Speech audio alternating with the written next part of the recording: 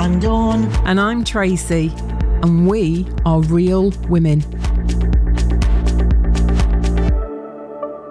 Welcome to another week of Real Women. And this week, it's time for another quick one where we go back in the archives to bring you a snippet of a previous episode. We're delving back to the beginning of December when we had the pleasure of chatting with Michelle Herbert, and we're giving you a snippet all about what does financial freedom mean. This financial freedom seems to be bloody everywhere. It does. What the heck does it mean?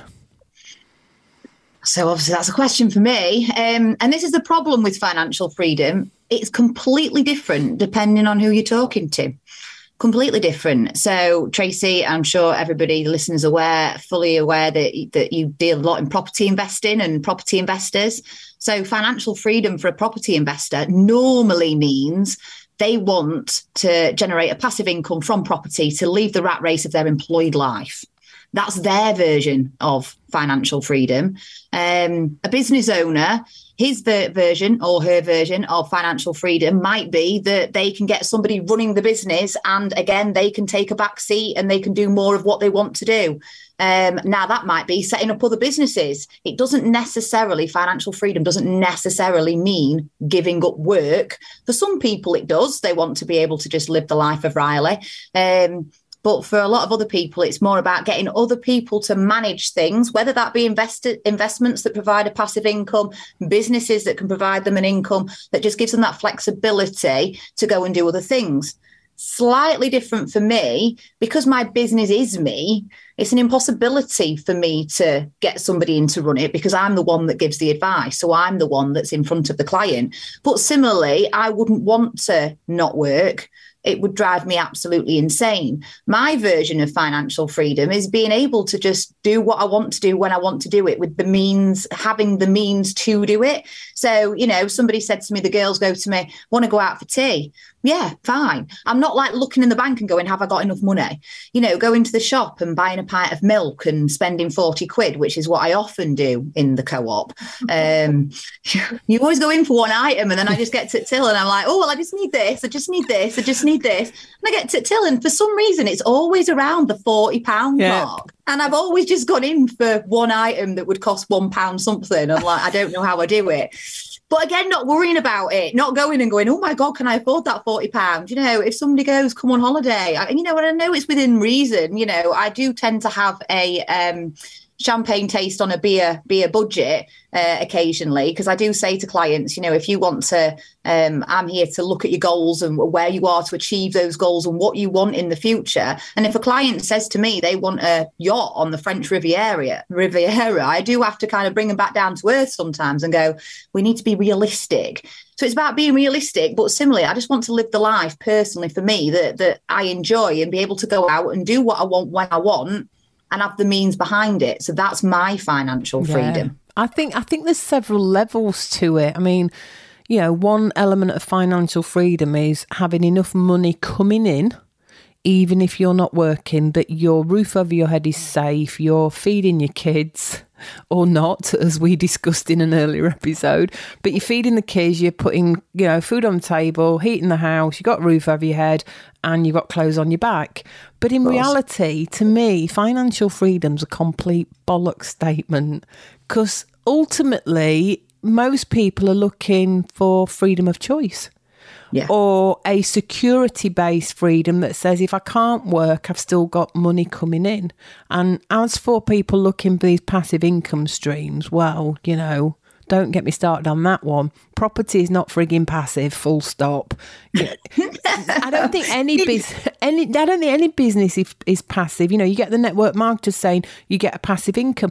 No, you don't. Every top level network marketer I know, yes, they've got the money coming in, but now they're spending 50 hours a week on webinars and Zoom supporting the people in their team. So to me, it's having the freedom. Level one is to keep the roof over your head and feed yourself if you can't work. 2 is having the choice to do what you want in life, when you want, and who you want to do it with. That's what it is for me. Yeah. I find it interesting that a lot of the people selling the concept of financial freedom are working 75 hours a day. Yeah. It's like, how many billionaires are still working, selling this concept? It is selling a dream. Tracy, I believe you're right. I don't think there's very few of us would get away with finding a way to earn lots of money, enough for us to not work anything. But what was really interesting, Michelle, when you were saying about differences in what financial freedom mean, me and my husband have this argument all the time. To him, having enough money in the bank, if he won 200 million quid or whatever it is, enough for him to stop work today and have a great lifestyle till the day he dies, he thinks genuinely that's about not working. And we have the lottery conversation. What would you do if you won the lottery? And we start off with, well, we'd give up work for this and this. And then I all of a sudden have a list of about 27 other entrepreneurial projects that I would do instead. And he's like, what the hell are you talking about, Dawn? That's still work. But it's really refreshing to hear, Michelle, that you've kind of included that, because some of us do love business and I think I would be bored shitless in life sitting on a beach with a tequila. I could probably do it for a month, 2 months, and I'm going to go 2 months purely because I love the sunshine. I love tequila and cocktails and doing that, but it would drive me insane. I always use this same kind of example when talking to people about retirement, because again, retirement tends to be giving up work. So, if you can afford to retire, is that then classed as somebody's financial freedom? And I always use the example of my dad. So my dad, he retired at 55. He took a early retirement voluntary redundancy package for the post office. Now, he was high up in the post office at the time. So at that point, and he hated working. He hated working for them. And that was it, him done. He was going to retire for the rest of his life at 55. He had the money because of the pension scheme and the amount that was going to pay out. He would have been absolutely fine. A year later, he felt his brain going to sleep and he just felt he didn't know what to do with himself. So at that point, he set up his own business, crisis managing post offices, and he finally retired full time at 68. So he sold the business, retired at 68. So he's now 70. And you know what? Oh, he's bored again. So what's he doing now? He's actually helping me, along with my mum, ring my clients and doing a bit of work for me because, and don't get me wrong, my parents have got a fabulous lifestyle. They've got a holiday house in Cornwall. So they go down to Cornwall for 6 weeks at a time. They go on holidays, 2-3 times a year. And they go out more than I do. And Tracy knows what my social life is like. It's quite hectic, but my parents' social life is even better. They go to they go to the cinema, they go to the theatre. They're always out with friends. It's more that day to day that my dad's like, well, okay, I've woken up in the morning. I don't want a list of housework from my mum. What can I do to keep my time ticking over? And that's exactly where you're coming from, I think. But going back to the lottery win, you just think that money makes money, doesn't it? It gives you the opportunity to then either make more money in business, entrepreneurial ways, or it can obviously go back into, because I always thought if I won the lottery, I'd like to do a lot of conservation projects, with nature and all that sort of thing. But another little thing, have you ever done this where there's been a big, massive Euro Millions and you've put a ticket on? Now, I don't play the lottery on a weekly basis. It's very one of those sporadic, oh my God, it's 328 million, so I'm going to buy a ticket. And then in my little head, I'm going to be that person that wins it, obviously, because I don't play it that often. And I go through this little thing of what I do with the money. But I'd never want to be rich on my own. So then I go through this kind of, well, I'd give X to this person, this person, this person, this person, this person. And then I kind of go through it and I go, shit, I've run out of money. Right, I need to win more then. Yeah, it's funny but that's a good question. So Dawn, what would you do if you won the lottery? I think the highest there's been on the Euro Millions in the UK was 198 million. So what would you do if you won 200 million? Right. So me and my husband have already got our list as to who, and it's a scaling list. I love the fact you've already got your list. Like written down. We've had the conversation so many times, we don't actually need to write it down. So it's just, when you're having dinner and you just start having these, it's just one of our little conversations that we have anyway.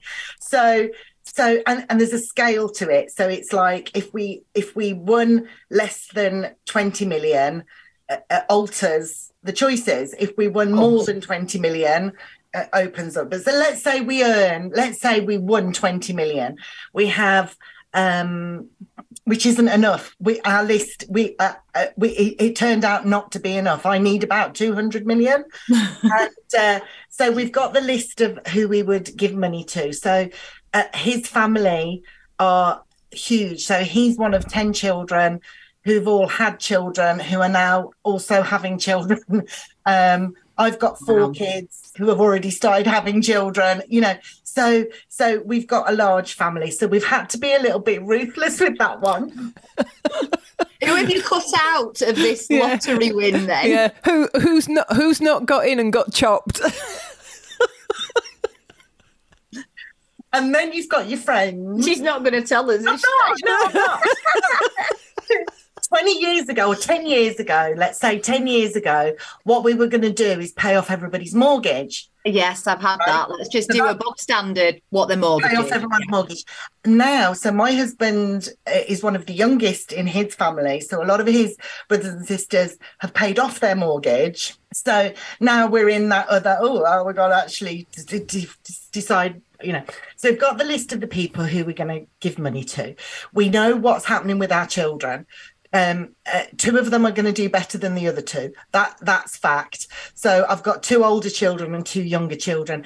My 2 youngest are 21 and 22.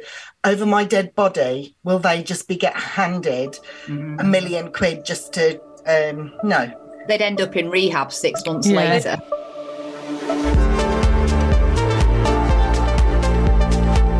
Thank you for your company, and to share your spandex and stiletto stories with us, tag @RealWomenPodcast on Instagram.